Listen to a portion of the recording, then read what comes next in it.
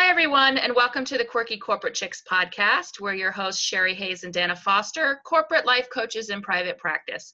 We focus on people who follow their passion and how their lives have been impacted.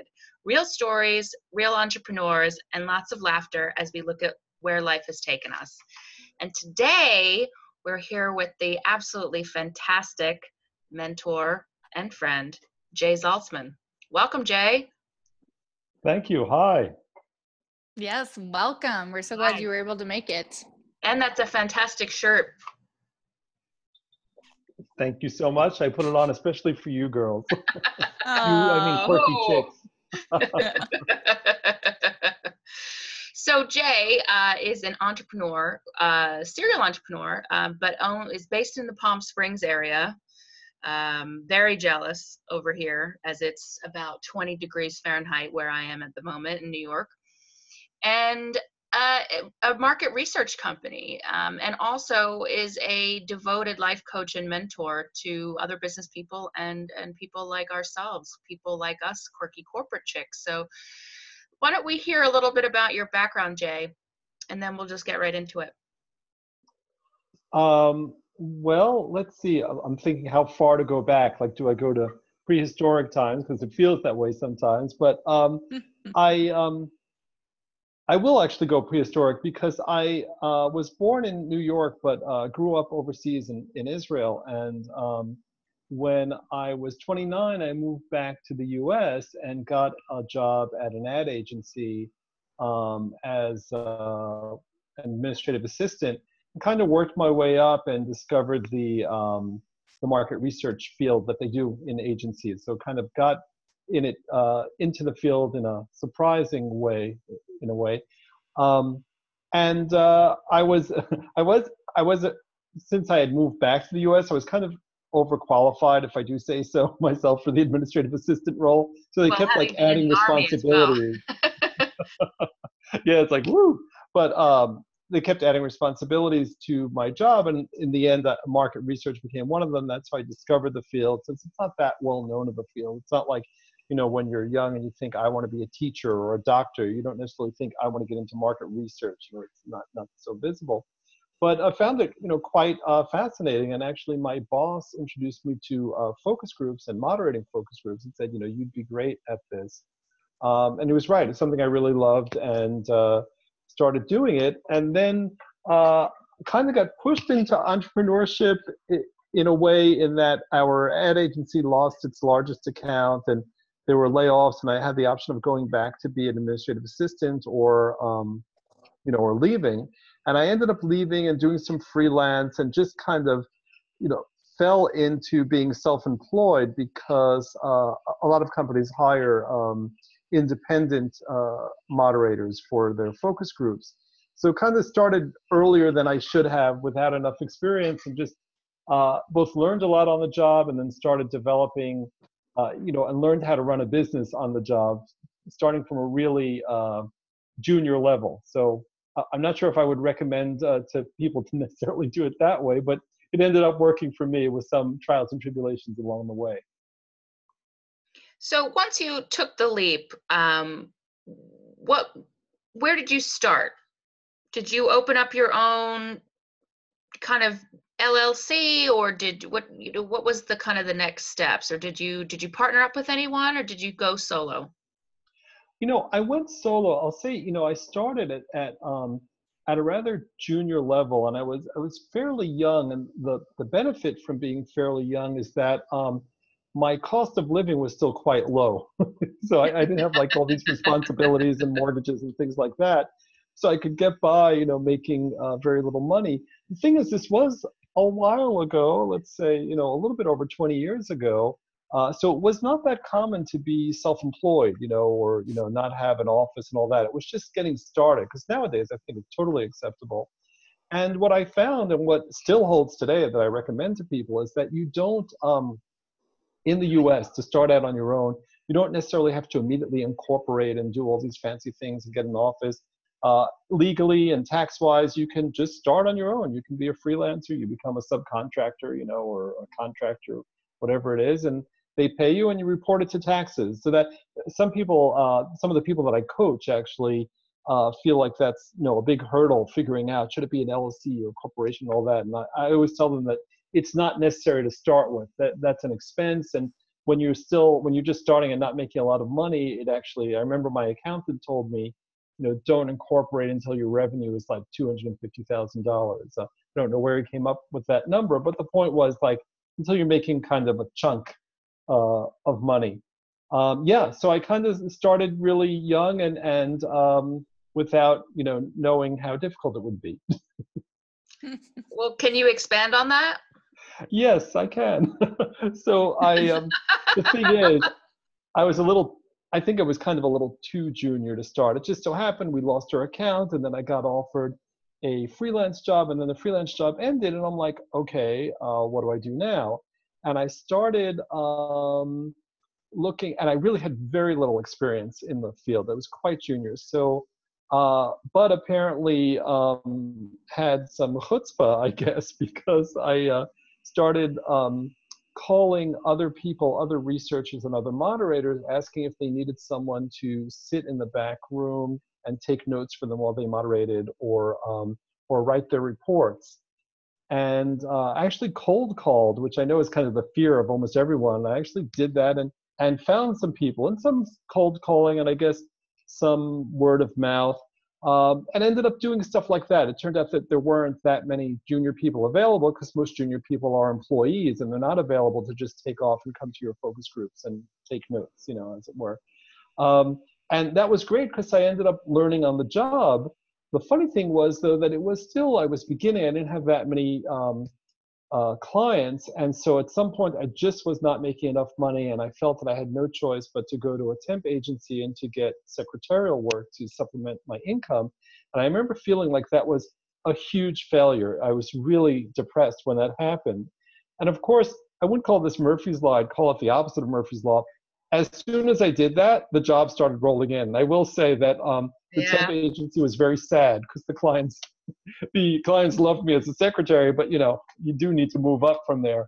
So but I remember that very clearly, because sometimes these things happen that seem like, wow, that's such a failure, it's really depressing. And it's like, no, it's just, things don't always go in a straight line, and you need to, not be that hard on yourself. In retrospect, I think, it's being a little overly dramatic with myself in a way. I think it's a huge failure. It's like, no, it's like, you don't go from like 0 to 100 overnight. So that happens. But that, was something of a humbling experience. Let's say that. And I was happy when that was over. Yeah. Did I fail in general, or did I fail at that experience? And that's those are two very different. And you didn't fail anyway. It was a learning experience. But I think quite often people say, this everything. I fail at everything. No, you don't fail at everything. You just had a hiccup. Exactly. Yeah. And of course, in retrospect, it's easy to see. But at the time, you're like, oh my God, what's going to happen? So I'm curious, when you were first starting out, did you feel going into it that you were underqualified, or did you just kind of naively go into it and be like, oh, I'll figure this out? Yes. Yes, to both of us. In that, I guess, I knew that I was still at a junior level. I think in retrospect that it's kind of funny to just go out on your own when you're that junior, and not always a good idea, because you do need to learn from somewhere. It turned out what I don't know if it was completely planned, but what I evolved into was a great way to learn, because I ended up taking notes and writing reports for the most successful moderators and getting to see a wide variety of them. It was kind of like, the greatest education I could have asked for. So that worked out well. And then later on, I found out about the association that we have, the QRCAs, the Qualitative Research Consultants Association, and that's really, there aren't that many schools to learn this stuff, but at the association's meetings is where we kind of exchange this stuff. And I was kind of shocked because these people are basically all competitors, and most of them are independent, self-employed, or run their own business, and yet they're sharing this. And I became one of those crazy people too, because I just finished being the president of that association now, 20 years later. But at the time, I was like, wow, what's this? But that was great. So it was part planning and part luck, that ended up working out. No, that's well, because I know a lot of people, right, even as coaches, we don't necessarily feel fully qualified when we're first going into something. But that doesn't mean that you shouldn't go ahead and try it out and just start, and then you start learning whatever else it is that you need to do along the way. But what you said about when you don't necessarily go in a straight line, that really resonated with me, because I've even gone through that recently where, it takes time to build your own business. And just because you may have to do something else for a little while, or you go in a different direction, it doesn't mean that it's failed. It just means that you may need to go down a little bit different path that may inevitably end up opening up more doors. And like that old saying goes, once you let go of something, that's when it always seems to come back to you. Yes. And I see a lot of parallels between what had happened to me back then and today with the people that I'm coaching in developing their businesses, and especially talking to life coaches that have recently graduated from the life coach certification, the intensive course. I'm always thinking about that, because I'm thinking back to that, and I'm thinking, it didn't happen overnight, and why should we expect that of ourselves as coaches, that suddenly overnight we're going to go from just graduating to being Tony Robbins, for example. I always think of Tony Robbins as quite an extreme example, because I think he's great, but he does seem to be a little bit insane, but in a good way, in case he's listening. In a good way. But he's very intense, right? There's a different flavor for everybody. Some people really love that intensity, and then other people, that's not their jam. So I've had a thought I wish I could create a coaching program that would be called Tony Robbins Home Edition. So kind of like, I love this idea, but like without the walking on hot coals or stuff like that. Tony Robbins cage match, Ultimate Fighting Championship. Exactly. Why, you could just call it the Jay Zaltzman Home Edition. You don't have to call it Tony Robbins. You just call it you. Absolutely. Thank you for the vote of confidence. I wanted to touch a little bit, Jay, on what you said about, kind of realizing that you're not going to get it all at once, because that was something that you told me when I was, utilizing you as a coach, and still utilizing you as a coach, but that, and a mentor, that I had all these ideas of what I wanted to do, and I was getting very frustrated right away that nothing was happening, because I had the desire, I had you helped me with the clarity portion of sort of where I was going, but taking the action doesn't always mean you're going to get the result right away. And learning to be patient with yourself is a massive lesson to learn, particularly when you are used to being on the fast track in your life and everything else, and not getting the immediate result, despite putting in the work, is a very good lesson. So I wanted to thank you for that. Absolutely. But, as you're saying that, a couple of things come to mind. So one is that you say, particularly when you're on the fast track, but if you look back, and I know both of you quirky corporate chicks have been quite successful, but I don't think that was overnight either. Now that you look back, it might seem that way, but you didn't go again from, but we kind of forget that. That's one. But also the other is, they say that when you're coaching someone, it's always about stuff that you need to learn yourself. I kind of struggle with that a bit also, because I think of that reality of, look, give yourself some space and don't expect it to happen overnight. But then I compare it with Tony Robbins. Actually, I think his book, it's a book from the 80s that he wrote. I think it was his first bestseller, was Awaken the Giant Within. And, he makes that point that, look, he said that people say to me, oh, you're so lucky that you're such a great public speaker. And he said, I'm not lucky. He said, when other people in my business would speak, twice a month, I would speak 5 times a week. So like, in 6 months, I had like what other people would get experience in 5 years, or that kind of thing, And so on one hand, I see that it is possible to like have that intensity and get things done theoretically. But most of us also, we want to have a life, and that's what I try to balance. Like, yeah, if you really must, then there are ways to fast track things in your life, but there's a cost to that. Like, not all of us can say, oh, we're going to drop everything else and nonstop just focus and, grind ourselves into the ground. And in a way that takes me back to Tony Robbins' Home Edition, and that, like, I think there's something to be said about having that drive and all that, but, without going so overboard that you burn yourself out. And so how do you balance, or how do you keep yourself disciplined working at home? Well, you've been doing it all this time, so you must be successful at doing that. That's a great question. And I have talked about that with people. So because I've had these friends that have said to me, oh, I would never be able to do that because they're employees, and they're like, oh, if I just had to have the self-discipline, I wouldn't do it. But I think part of it was maybe going through that phase where there was no work coming in and getting kind of desperate, and then like just being really appreciative of that, I'm getting paid. So there's that. It's like, no, it's like, you need to do this to make the money. And then also, I mean, I think that it's worth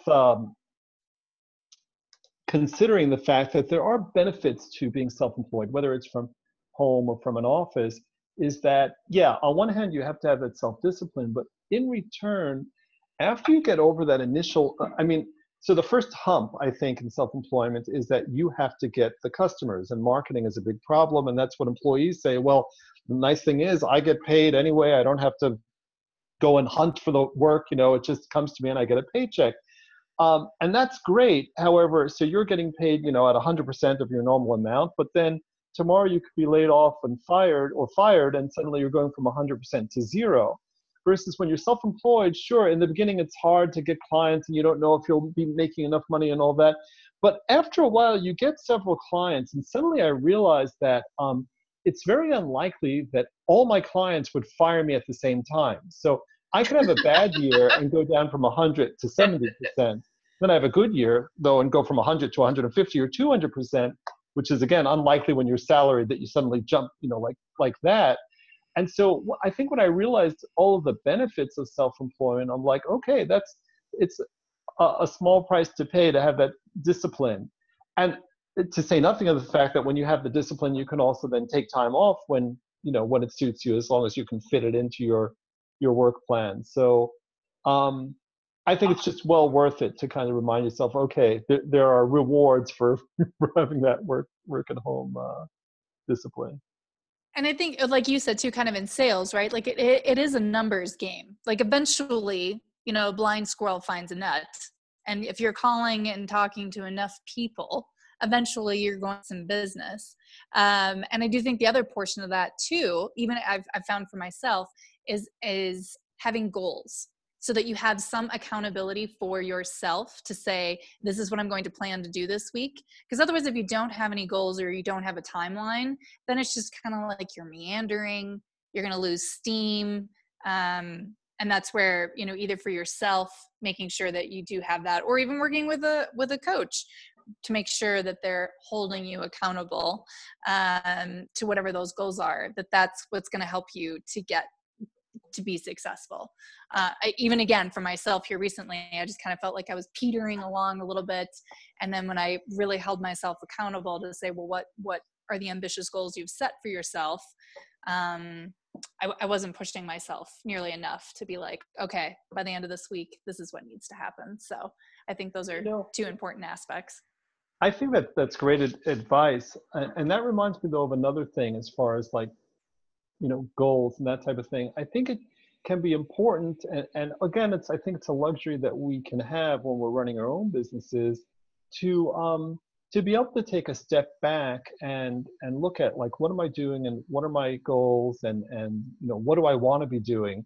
Because, you might say at a certain point, no, I'm okay for I like, for example, I like a lifestyle where I'm not working that hard and I'm willing to make the trade-off of, not making as much money or whatever it is. I think it's funny because one of the things early in my business, I was trying to grow it to be a larger business and have employees. And I was at one of my association meetings. We were having a discussion. I said, yeah, because if I were to break a leg, what would happen? I wouldn't make any money. And this colleague said to me, well, if that's the reason that you're doing it, why not just get disability insurance? It's a lot easier than hiring employees. That's And I so thought that's great. genius. It's like disability insurance is expensive, but there's also a lot of resources involved in, and I decided that, yeah, you know what? I actually prefer the lifestyle of running the business as a home-based business where it's basically me and then I bring in subcontractors as needed, but not like this model that I had seen of like, oh, I should run an office and have a big company and I don't know, a desk that says president on it. It's like, not necessary and not necessarily going to give me the best life. And it was like a light bulb moment when the woman just said, get disability insurance, which I did. Well worth it. Well, I'm ready to intern in Palm Springs anytime. Yeah. Preferably poolside. It's 59 degrees and we're treating it like people are hunkering down and staying inside the house and like, putting It on was our a high of 6 yesterday here in Breckenridge. It was so cold. I skied the day before and it was only 3 degrees when I went out in the morning. And I think I might have a new rule. It used to be if it was below 0, I wouldn't go. But yesterday it was, or the day before it was, my face hurt. It just hurt. So I think I've got you guys all beat as far as cold weather goes. Did you have your balaclava on, or do you cover your whole face? Oh yeah. The whole thing. And even still, like, my little nose was peeking out. So I have this weird thing, like I have to have my nose out. I don't like it when the fabric is like, going up into my nostrils. So it has to be out when I'm going down the mountain, because isn't that a great visual? But like in the wind, so I was like going over the rollers and I'd literally be like, wee, and then I'd be like, it's so cold, wee. It was quite comical if anybody was actually able to hear me on the chairlift. So yeah, anyway. That's great. Well, thank you so much, Jay, for your time. Is there anything else you want to say to our lovely listeners before we sign off? No, this was great. It's always fabulous talking to you. And I love your podcast. I think this is a great idea. So listeners, listen to them all. Well, Jay, partially to thank for the podcast, because when I was kicking the idea around, I was running it by you, and you were very helpful of, why don't you just do it? Yes, thank you, Jay. Why don't I just do it? Just fuck it, do it, and here we are. So we are blessed beyond measure here at QCC. And I love the name. Yeah. Fantastic. Thank you so much, Jay. And thank you, everyone. Bye.